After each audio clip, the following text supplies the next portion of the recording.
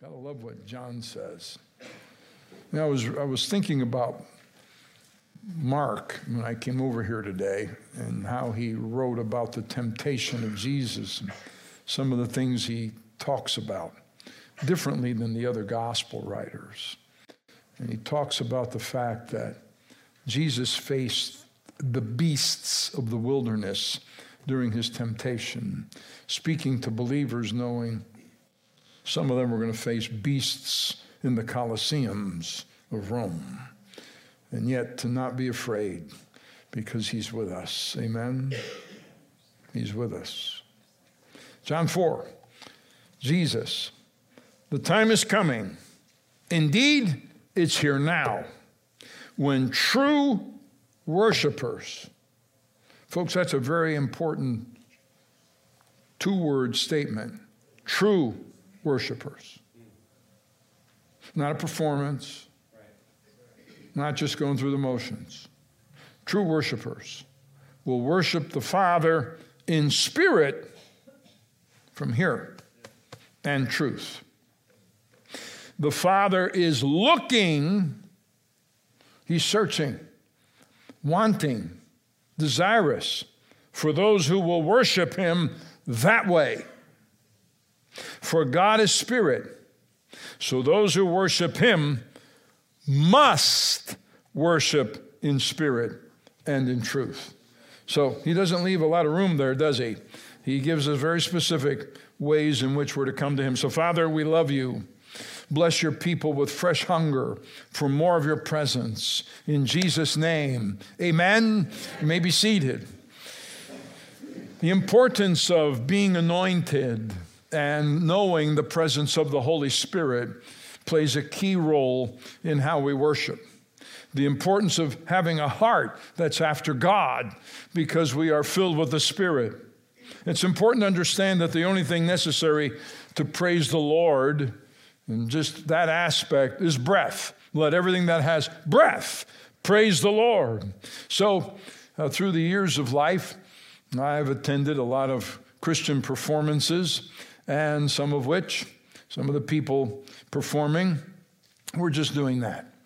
Other times, some of them weren't even living the life.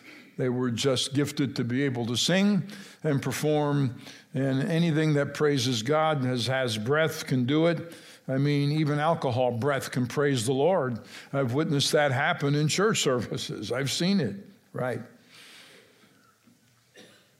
In concerts, we can just praise the Lord.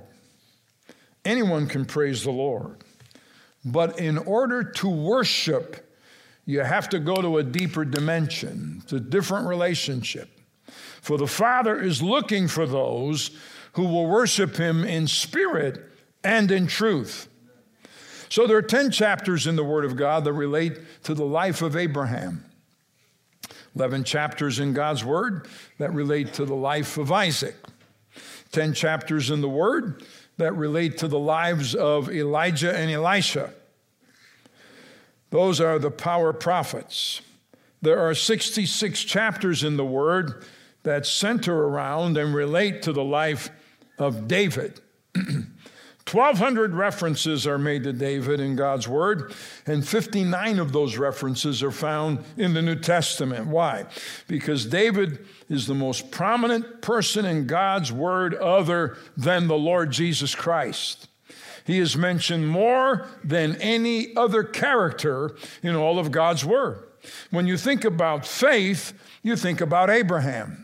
When you think about Old Testament law, you think about Moses. When you think about Old Testament miracles, well, the two power prophets, Elijah and Elisha. When you think about worship, you think about one person, David, the worshiper. He was a musician. He was a psalm writer, a composer. He was a warrior. He was a king. Most importantly, his heart was after God. He worshiped in spirit and truth. He knew how to come before the Lord. He worshiped God in song, and he worshiped in dance. He was unashamed to express himself. The most prominent of characters mentioned over and over 1,200 times, was a man of worship. And there had to be a reason for that. What was behind that? Why does God become obsessed with this man, David? Why does the Holy Spirit keep bringing us back again and again? And the number one characteristic of his life, David was a worshiper. And there's a connection between anointed worship and our obedience to go and present Jesus as a witness.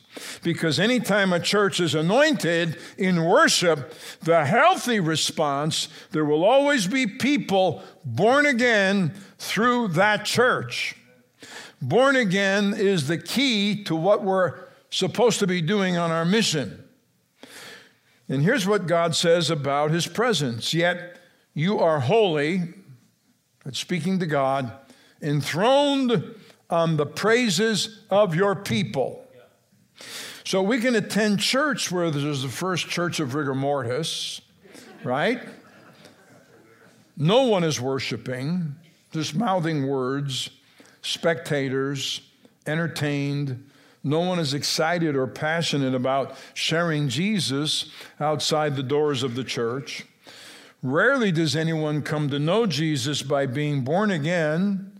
Instead, it's growth by entertainment or consumer Christianity. The anointing in worship and the desire to be a witness are connected because the Holy Spirit responds to worship. The Father sends him in response to our worship coming out of our hearts. When we worship in spirit and in truth, the anointing of the Lord falls. And when the anointing of the Lord truly is falling, it's not about emotion, it's about action. We are put to work to do what God asks us to do. The anointing in worship and the desire to be a witness are connected. They are tied together. And here's a case example. The word says Jesus deliberately entered into the city of Samaria. He allowed his disciples to go get lunch, but he himself sat at Jacob's well, and the woman of Samaria shows up. Now, why was she called the woman of Samaria?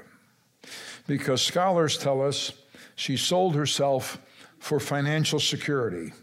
She would marry for money and marry for security.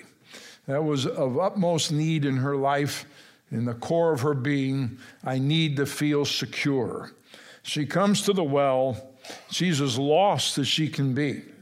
And of all the things that Jesus could have said to her, if she'd have been a typical church person, you shall not commit adultery. Okay? Do you recall what Jesus spoke to her about? Living water, relationship to God, right? He engages her in a conversation centered on worship and being satisfied inwardly. He said to a sinner, your fathers worshiped in this mountain, but let me say this to you, there's coming the hour when true worshipers will worship him in spirit and in truth. Jesus so captured this woman's heart, meeting the hunger of the depth of her being. When he speaks to her about true worship, she runs back into the city and brings the whole community back to hear Jesus. Because once the Spirit of the Lord begins to work in the heart, see the outcry, what happens is you want to go tell as many people as you can of what you have found. And see what happens when we encounter the presence of the Lord. How many of you would like to see our whole community turn toward a true revelation of Jesus? It's all about Jesus. We build a church under the anointing of the Holy Spirit and anointed worship. It will bring citywide evangelism. People will go out and bring others to the Lord.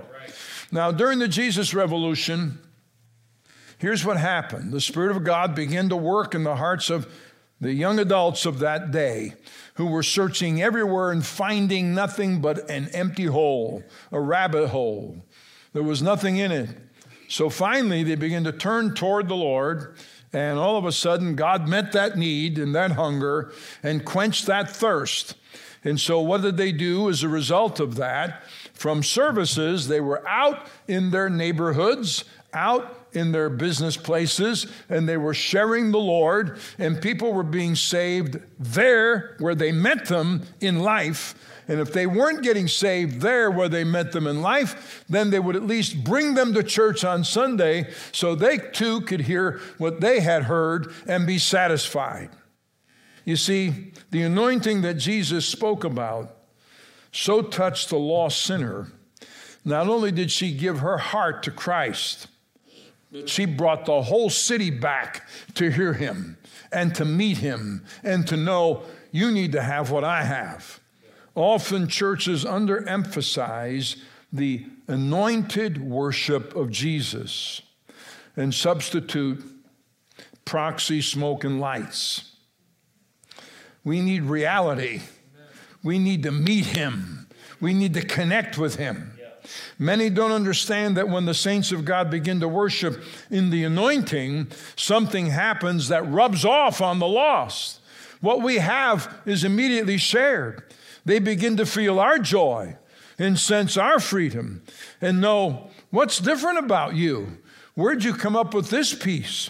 Their heart begins to say, I don't have that. And when we begin to worship in the Spirit, and I love the fact that God looks for us. He's looking for a group of people. And the Word says that the Father seeks those who will worship him. Many times people just seek God for something. Seeking God about finances, seeking God about a mate, seeking God about my children, seeking God about my health. And actually, we ought to quit doing that after we've made our case and drop it at the feet of Jesus, then spend our time worshiping Jesus. Instead of us seeking God for something, we can get to the point in our worship when the Father comes seeking after us. And Jesus said, he seeks for such who will worship him. Okay. How many of you would like to have your Heavenly Father come to where you are today and find you? Because whenever he shows up, there's blessing he brings. Amen? Then we ought to have a heart for worship if we desire that. Worship is what draws the presence of God. It's what draws the manifestation of Jesus. It's like a siphon. All of a sudden, you begin to draw the presence of God out of our hunger and out of our thirst. We need to understand the power connected between anointed worship and being a witness. They work in conjunction. Jesus came and told his disciples, I have been given all authority in heaven and on earth. Therefore, the one with all the authority says what? Go and make disciples of all nations, baptizing them in the name of the Father and of the Son and of the Holy Spirit. Teach these new disciples to obey all the commands I have given you. And be sure of this, I'm with you always, even to the end of the age. That's a beautiful statement and a fantastic charge. We have a responsibility to the one who has asked us to take the message. And we have a responsibility to understand, well, somebody may get offended that's fine, but I'd rather they get offended than offend the commander-in-chief who said, I'm commanding you to go. I don't want him offended at me because I refuse to do what he's asked. Jesus said to Peter, feed my sheep. Many think that only applies to the believer, that we're just helping one another. Remember, the Father's heart is for the lost. When Jesus said, go make disciples, Peter, feed my sheep, he was speaking of those who needed him. You know, what does that mean? Jesus spoke about the lost sheep of Israel. He spoke the parable of the one lost sheep. Sheep are identified as being lost. Then he makes this statement, fear not, little flock. It's the pleasure of the Father to give the kingdom to you. So Jesus is saying that inside of sheepdom, there is a flock. Those who belong to him, they are his. But the multitude of sheep are lost. And when he tells Peter to go feed his sheep, remember later, he switched it and said, feed my lambs. A difference. The lost become found and then become his lambs. So Jesus said to Peter, my commission, go feed my sheep.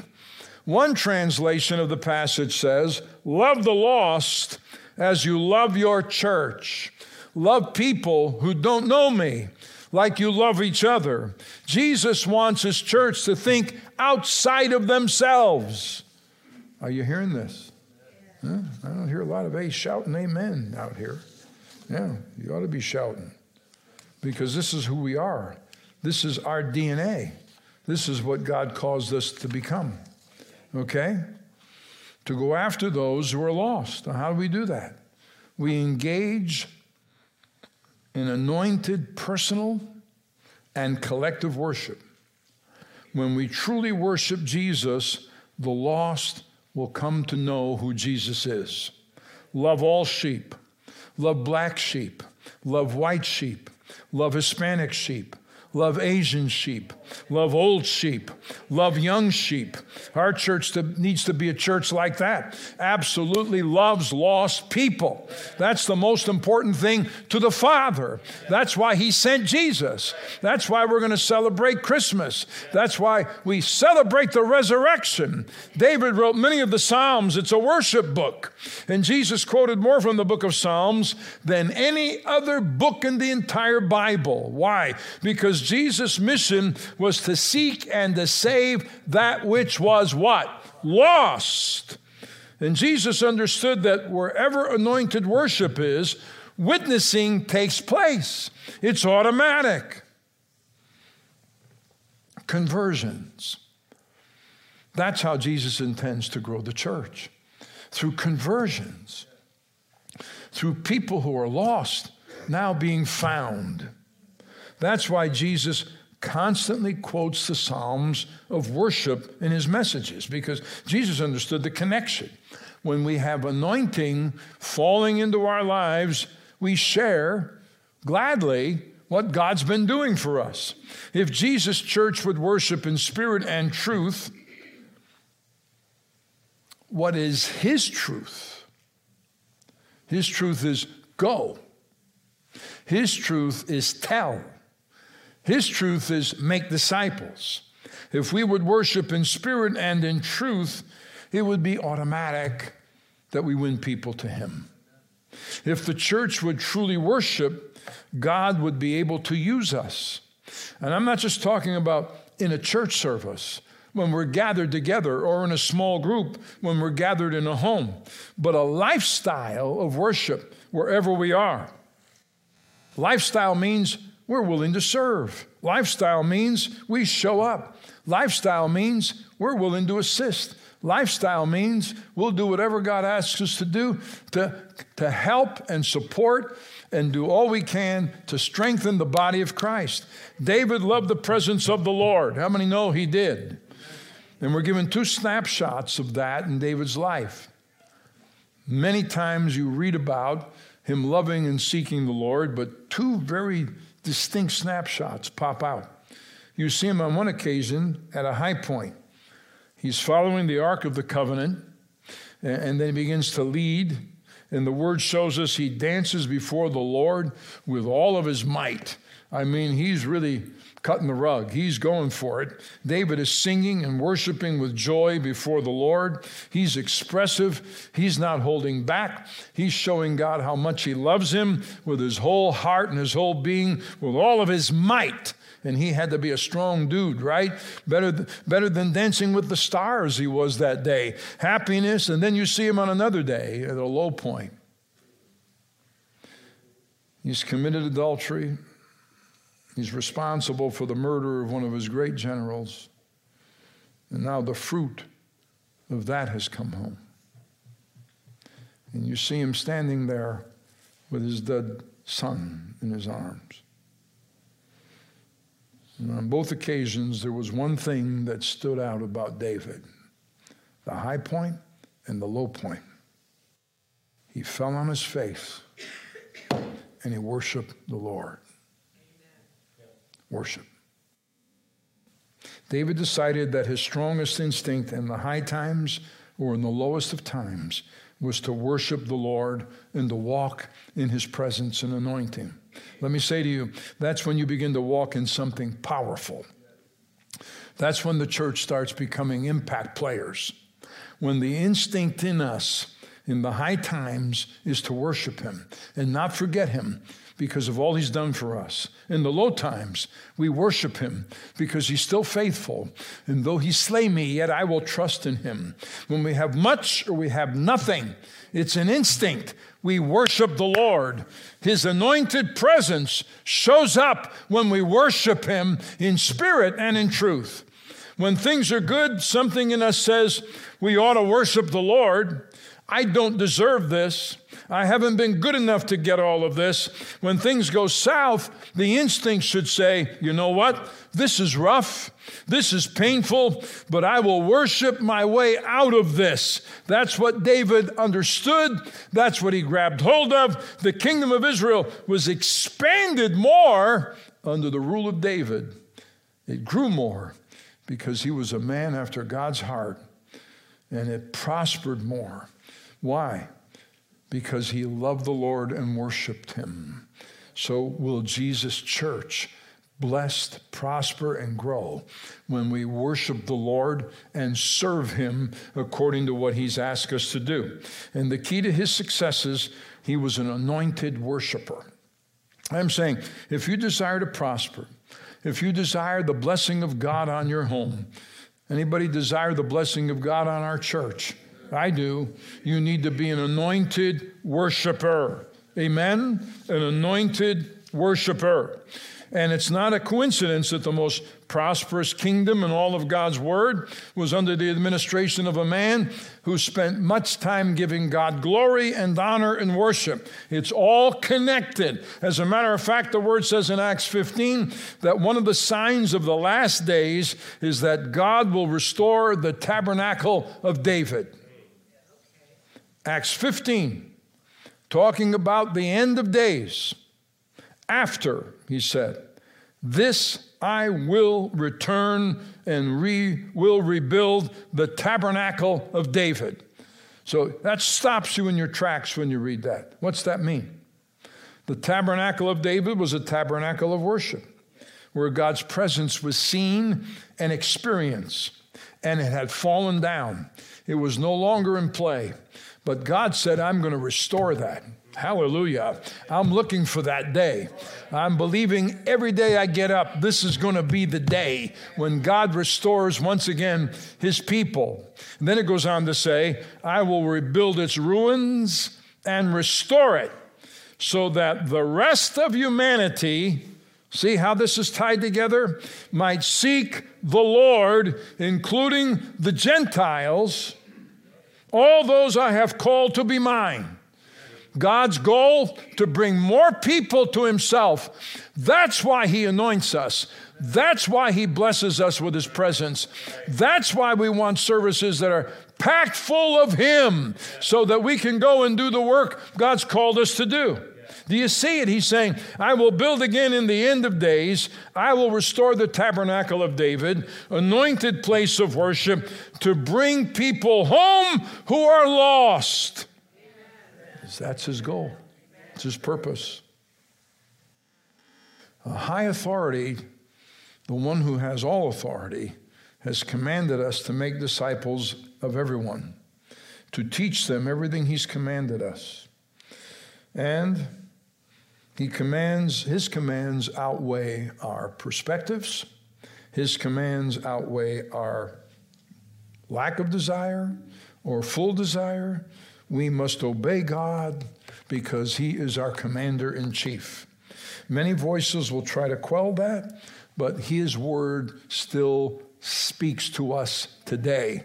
We are to go with the message in the anointing of the Lord. Amen? So when people once again begin to worship and understand how to worship in the Spirit, like David did, with the lifting up of hands. And Paul goes on, and he speaks of it as well, to lift our holy hands up to the Lord with musical instruments, with joy, with rejoicing, with one voice in unity, with heartfelt anointed worship, not entertainment, not performance, but in spirit and in truth. Amen? God said, I will find some people who will get hold of my presence. As a result of that, all of a sudden they will become impact players in their culture. When they tap the anointing, through them I will reach nations and neighborhoods. It's wonderful that we can reach the nations, but we need to reach our neighborhoods. And Gentiles, that's us, will come to know the Lord. I believe Calvary Christian Center was raised up as a church of divine destiny, and I don't think we've come near fulfilling it. I believe God raised us up. I believe God wants us packed out. Now remember the Jesus Revolution days, and some of you might. It got to the place where there were more people on Sunday night than Sunday morning. That seems odd, doesn't it? Why? They couldn't get enough. They didn't like it if the service ended too soon. Give me more, or you can't be done. They wanted to go everywhere, talking about, seeking more knowledge of the things of the Lord. When you tap the anointing, all of a sudden you can't get enough of the Lord. We refuse to become some old dead mausoleum. Right. We will give God glory and honor and worship every time we walk in this house. That's why we are here.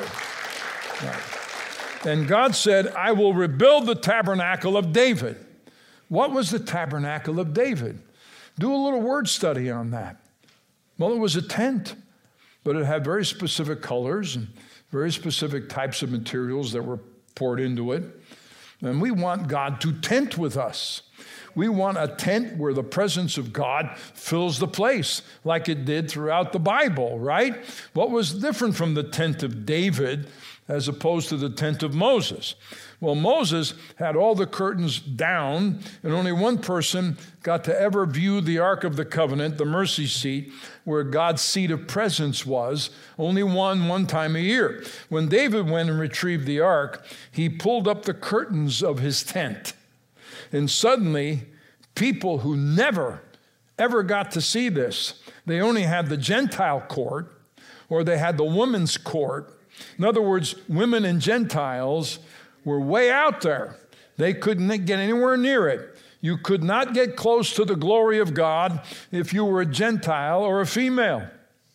But the day all of a sudden changed when David said, that's not the way it's going to work here.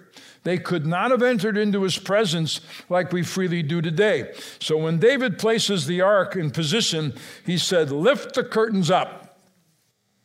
We're going to have a whosoever will church. We're going to have a place where anybody can get to the presence of God. We will allow everybody to get in here. And David surrounded that tent and the ark with 4,000 musicians. They had 4 different shifts that they worked. They occupied space all around the ark with worship, and God's seat was right in the middle of all the worship. That's where God plants himself.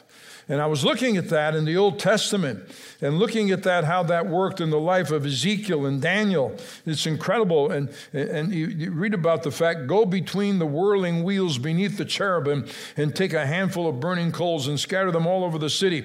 And God's throne literally moves to a place and a spot where his presence is manifested like it did over the Ark of the Covenant. So all of a sudden, one-on-one, we have relationship with him, and then all of a sudden, by the power of the Holy Spirit, things begin to change. One-on-one, we should be talking to people about the Lord because we're full of the Spirit of Jesus. And then when they come in here, they should feel the anointed power of the Holy Spirit to know there's power for me to go live this life. And David says, I want you to lift the curtains so that everybody can be participatory in the presence of God, because God's seat was right there in the middle of them. Can you imagine these people? They thought, I never thought I get to lay eyes on the ark. And God's saying, I want my glory to be seen, and I want my glory to be experienced. It's not just something to happen in the room. Whosoever will may come. God is restoring the tabernacle of David right here in our city, and we're believing God to manifest himself like he promised he would. We will have a whosoever will may come church. A church that no matter who you are, you're welcome into the presence of God, and his glorious anointing will touch lives when they walk in this place. But it's also got to happen where we are every single day of the week. Think about what I'm saying. They rolled up the curtains, and 24 hours a day, 7 days a week, 365 days a year, 4,000 people were around that facility praising the Lord and worshiping God. So he left Asaph and his brothers there before the Ark of the Covenant of the Lord to minister before the Ark regularly as every day's work required. And that happened biblically for 33 years under the reign of King David. Not once could you go up to Mount Zion and not see worshipers worshiping the Lord. There in the middle of all that worship was the mercy seat of God. Don't you love that? See how this pictures out? The mercy seat. That's what people need to hear about today, who in the life of uncertainty, to have a certainty that there is a mercy seat. There's a place to come where God forgives and God washes and God restores. You see how this all works? Worship, mercy seat, people coming, people being received, the lost coming home, right? It happens all the time. I love this thought because the word says that the Lord inhabits the praises of his people. He rides on that. His mobile throne moves toward the worship of his people. One version says like this: when you praise God, he brings his throne down and comes and sits in the middle of our worship. I want Jesus to be front and center in the middle of our worship, that you can tangibly sense the Lord is in this place. And Holy Spirit, help us to be such a church of anointed worshipers that we say, bless the name of the Lord. Welcome, Master. Bring your throne and sit right here in the middle of us, that we might worship you in spirit and in truth. How many of you want Jesus to feel comfortable in our church? That we love him, worship him, lift him up. So why is continuous anointed worship before God needed? Well, why isn't Sundays enough? Isn't it, Pastor? I mean, no, it's not enough. It's an everyday lifestyle. 24 hours per day is extreme, isn't it? I mean, think about this. Why do we need so much anointed worship in our lives? Well, we never got tired of it when Jesus was there, because he was always doing something, right? Because the opposition of Satan is continuous. And he is relentless. And he's speeding stuff up right now, because you've never seen what you've witnessed in the last 2.5 to 3 years now. And you certainly haven't ever seen before in just 2 short years of leadership like you've just seen in the last 2 years. And he's speeding it up. He is relentless and he is persistent. And the word says in Revelation 12 that he has access to the people of God, and he goes before the throne of God as the accuser of the brothers and sisters, and he does it day and night. He is relentless. Read the story of Job. The word says that when the angels went to present themselves before God, and they were there to worship and love him, Satan slips in with them, and he goes to accuse Job before the throne of God. Demons are always carrying a message of accusation against you, always looking to pin you to the floor. You did this. You didn't tell the truth. You said that. Little snotty tattletales is what they are, and constantly filling the atmosphere with accusation. I would hate to think that Satan is more committed to be in God's presence to accuse than we are to be in God's presence to worship. We should be more relentless than he is. If Satan go 24 hours of nonstop spirit of accusing, we ought to have a continuous spirit of anointed worship on us because we are forgiven of everything he accuses us of.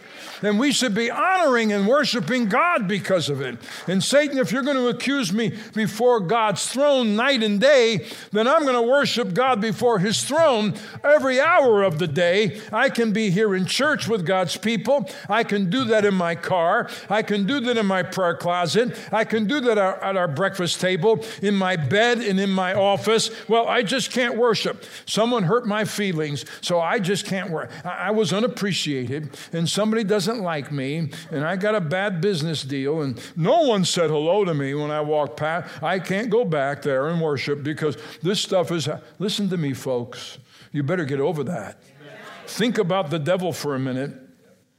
The devil was kicked out of the presence of God. He has the audacity to walk right there before the throne of God, and all those angels are not very welcoming of him when he makes an appearance. Oh, Lucifer, we're so glad to see you again. Accuse us all you want. Yeah, I'm sure that's the greeting he gets. No, I know differently. He was one of the three archangels. Gabriel, Lucifer, Michael. Gabriel, the word of the living God, the messenger. He brings to bear the truth of God's word, clarifies it. It just oozes from him. Michael, the warrior who leads all of heaven's hosts. He doesn't wear armor. He's made of armor. And Lucifer, the worship leader. See the connection? He stood in the very fire of God. No other being was ever permitted to do that. In the very glory of God. And that's why he tries to squelch your worship. And that's why he tries to put a wet blanket on worship. And that's why he doesn't want you doing what you do best. And that's worship your Creator and your Savior. Because it was once his position. He can no longer have it. He never again will have it. And he's jealous of you because now you have that mantle of worship. And you should worship the Lord with all your might like David did. Amen.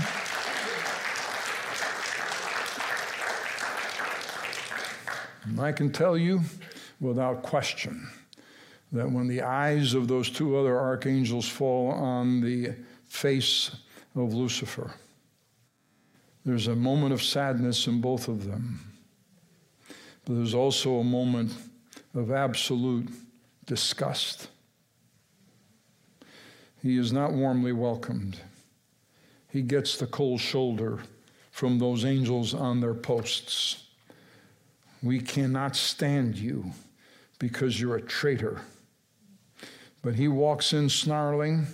He doesn't care if they don't like him. I would hate to think that Satan is more determined to get into God's presence than we are. So you think I will allow someone who doesn't like me prevent me from worshiping the Lord? No. Do you think I will worry about who shows up in a service and allow them to hinder me from worshiping the Lord? Never allow people or the devil to prevent you from stepping into God's presence. We should come boldly to the throne of grace. Never allow anyone to prevent you from worshiping God. Amen. But when you have the mantle of Jesus with you, nothing the enemy can accuse you of or do to you can stop you. Because in his mighty name, you have power and authority over him.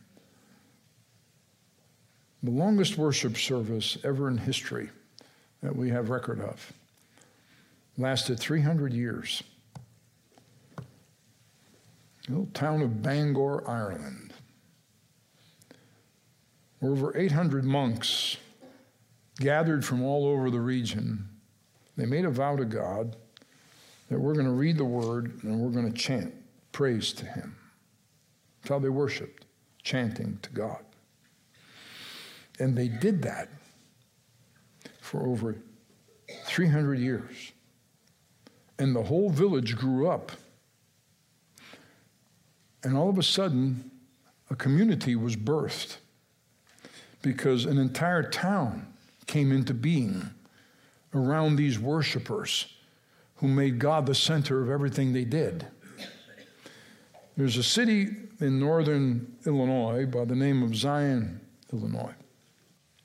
It's founded by the healing evangelist Alexander Dowie, who back in the late 1800s, early 1900s, built a tabernacle that seated over 5,000 people. Because he was arrested so many times for preaching and praying for the sick in Chicago, they actually charged him with practicing medicine without a license. Okay? And of course, he got off with those charges because they couldn't prove that. So he moved himself up to a desolate place close to the Wisconsin border up in northern Illinois and built an entire city. Why? Because the awesome presence of God and anointing of God and miracles of God and salvations that the Lord was bringing into the lives of people got so intense that there would be a train every Sunday morning leave Chicago full of people who would travel up along the lakeshore and get off in Zion, Illinois, and walk over to the tabernacle so they could get into the presence of the Lord and see what God was going to do today. That building was everywhere around it were crutches hanging off the walls, wheelchairs, walkers. There were braces where people had literally walked away from their ailments and their illnesses and were healed and delivered by the power and the presence of God. Great Lakes Bible Institute was founded up there, and Finis Dake, some of you may remember that he printed notes into a King James version of the Bible, his own personal notes called the Dake Annotated Bible. It's a fantastic, full of notes. All of that came out of that town.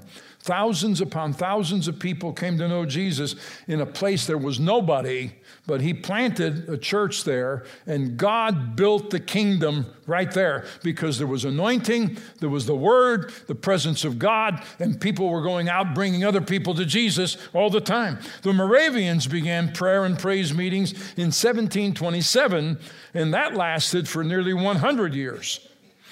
24 hours of praise and worship nonstop. And they became the greatest evangelists of their era. So much so, but a man by the name of John Wesley, he said, I have to go see what's going on over here. That's what happens. Let's go find what's going on over here. So he goes to see what's going on among these people. And it so touched him, he was born again. He became a believer. He caught fire and became one of the greatest preachers the world has ever known. He founded the Methodist denomination. In their early days, they were full of the fire and the presence of the Holy Spirit. I mean, there's documentation of them on the sawdust floors, worshiping God, loving God. And if they were to walk into some of the Methodist churches today, John would be quite upset with what he's hearing and seeing. Some of them have gone woke. God help us. We're not going woke. We're biblical. We're going to stand on the Word of God no matter what goes on in this culture. And now in some places almost totally abandoned because they gave up the principles of God's word and principles. And that's true of many denominations, not picking on one. There are many that have gone from that great fire of God's presence and worshiping and witnessing. They go together and building the kingdom to just absolutely flat tires. I'm telling you, anointed worship is important to God. So much so that Jesus told his followers, I want you to go to the upper room. I don't want you to leave there. I want you to stay there. I want you to shut down your witnessing. I want you to shut down bringing people to Jesus. I want you to shut down praying for the sick. I want you to shut down casting out devils. I want you to come in that upper room, and I want you to worship, and I want you to meet me, and I'm going to have you wait there in my presence until the anointing falls on you. And then when the anointing fell on them on the day of Pentecost, 3,000 was the result. 3,000 people came to know Jesus. That's what happens when the church is worshiping and full of the Spirit of God. David had 288 accomplished musicians playing in his tabernacle. Music is a gift from heaven. It's given to us. People think, well, music is bad because all the bad guys are performing it. No, music belongs to us. They stole it from us. We need to claim it back. It belongs to us.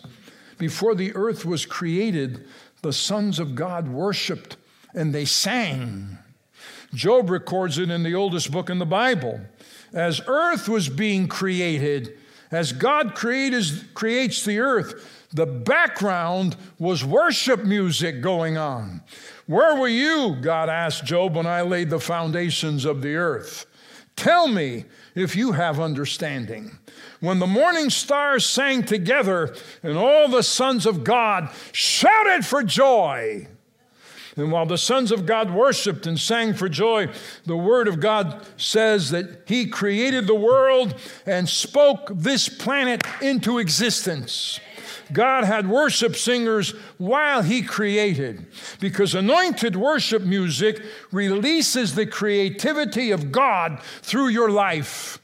And if you want God to use you uniquely, and start basking in and saturating yourself in worship. If you're going to worship Him forever, don't you think you ought to start learning how to do that now? Why would God take us out of time and take us into eternity while we have been here in time, and all we can offer Him is half-hearted praise on a Sunday morning? Why would God pull us out of time into eternity so we can stand before His throne saying, how long is this going to last? David constructed instruments of worship for the house of God. In the Old Testament, they were pretty well relegated to just a few. The prominent one was the ram's horn, tambourines. They would sound those periodically, sometimes trumpets and other horns of that nature. When they sounded, everybody knew this is a call to worship. Thank God there is a sound of worship. I've been in the rooms where the sound of worship can be felt and experienced. That was their sound of worship. And then the word says, David came along, watch this, and 4,000 praised the Lord with musical instruments, David says, which I made. So he supervised and constructed instruments for worship. And he was saying the sound of worship in the tabernacle is not going to just be some trumpets and a ram's horn like it was in Moses' day and some tambourines. He said it's going to be a different sound. And he was creative in the way he constructed, under the anointing of the Spirit, instruments of worship. The sound of worship. I remember it clearly during the Jesus Revolution. And groups popped up like Love Song, Maranatha Band, Jesus People USA. And the sound of worship changed. One of the signs of the tabernacle of David, new sounds appeared. It's happened in every move of God's Spirit. New sounds appear. The people who were used to the sound of specific instruments only probably had a hard time getting used to the new sound. Because all of a sudden, I remember you leading our young adults in some of the newer sounds of music, and man, it just filled the house when that revolution was going on. But sometimes some people have a hard time. Listen, folks, it's all about anointed worship of the Lord, pointing to Jesus.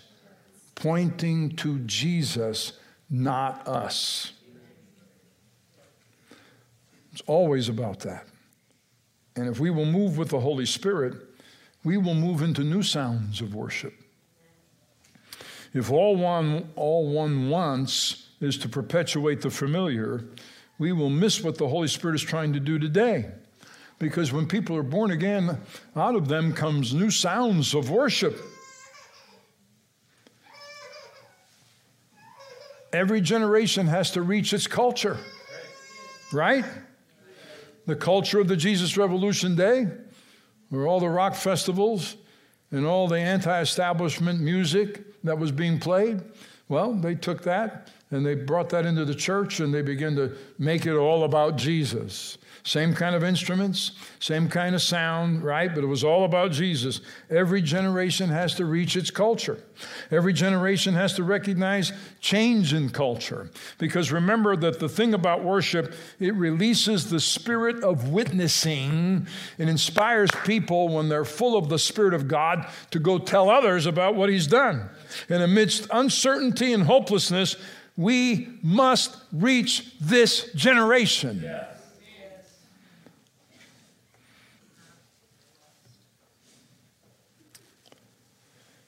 And we will be the instruments to release the anointing to witness in our world,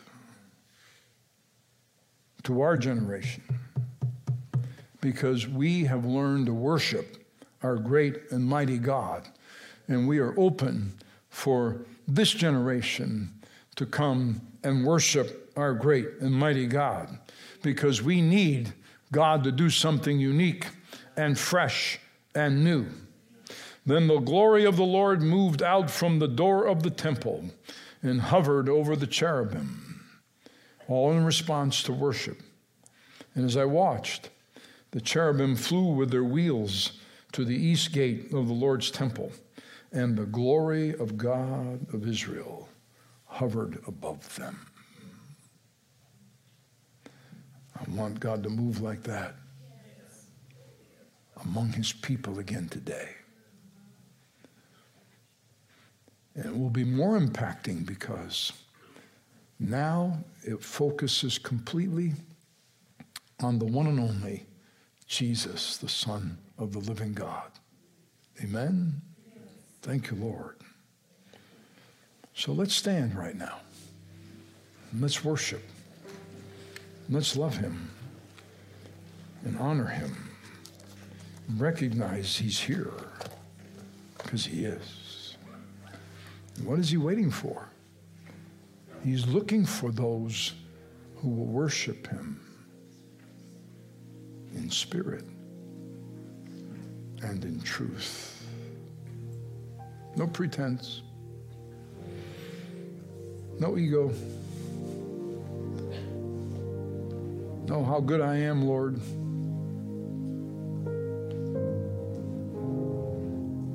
No, face down on the ground in the presence of the Master. Thank you, Jesus. Yes. From my heart, the core of who I am, in spirit, which is translated, I seek first the kingdom of God, not just on Sunday, but every day of the week. I seek first the kingdom of God and His righteousness.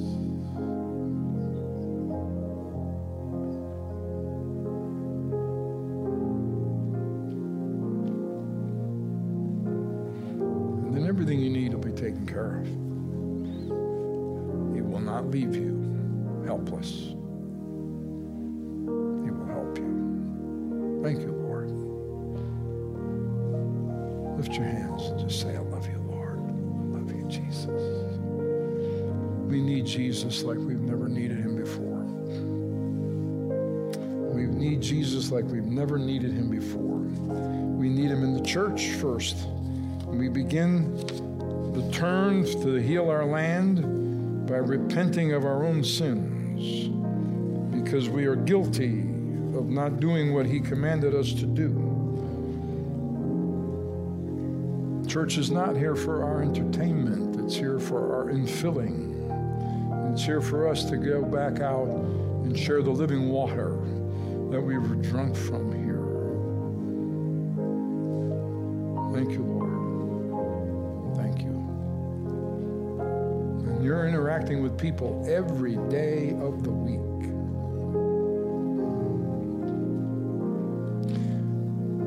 If somehow in your offering them Jesus, they say, no, thank you. Say, well, that's fine. Come to church with me on Sunday, though. I'd like to have you here. We're having something special and unique this coming week. I need you to be here. Invite them to your small group to connect. Ask them, do you have a need in your life? Is there something that we can pray for you about? And just about everybody's going to say, yeah, you know, I do. Doctor told me this, or I'm with my children, or my job, or everybody's got some need. And what you need to do is just say, I'll be glad to pray with you right here, right now. Pray for you, and our small group will pray for you too. And we'd love to have you come and drop in on us and hang out with us while we pray and ask God to help us, because we all need help, all of us. No exemptions there. Thank you, Jesus. So in the name of Jesus, whether you're watching by screen or you're watching right here, eyes are closed. The first steps that we have to take, the baby steps of new birth. What does that mean, new birth?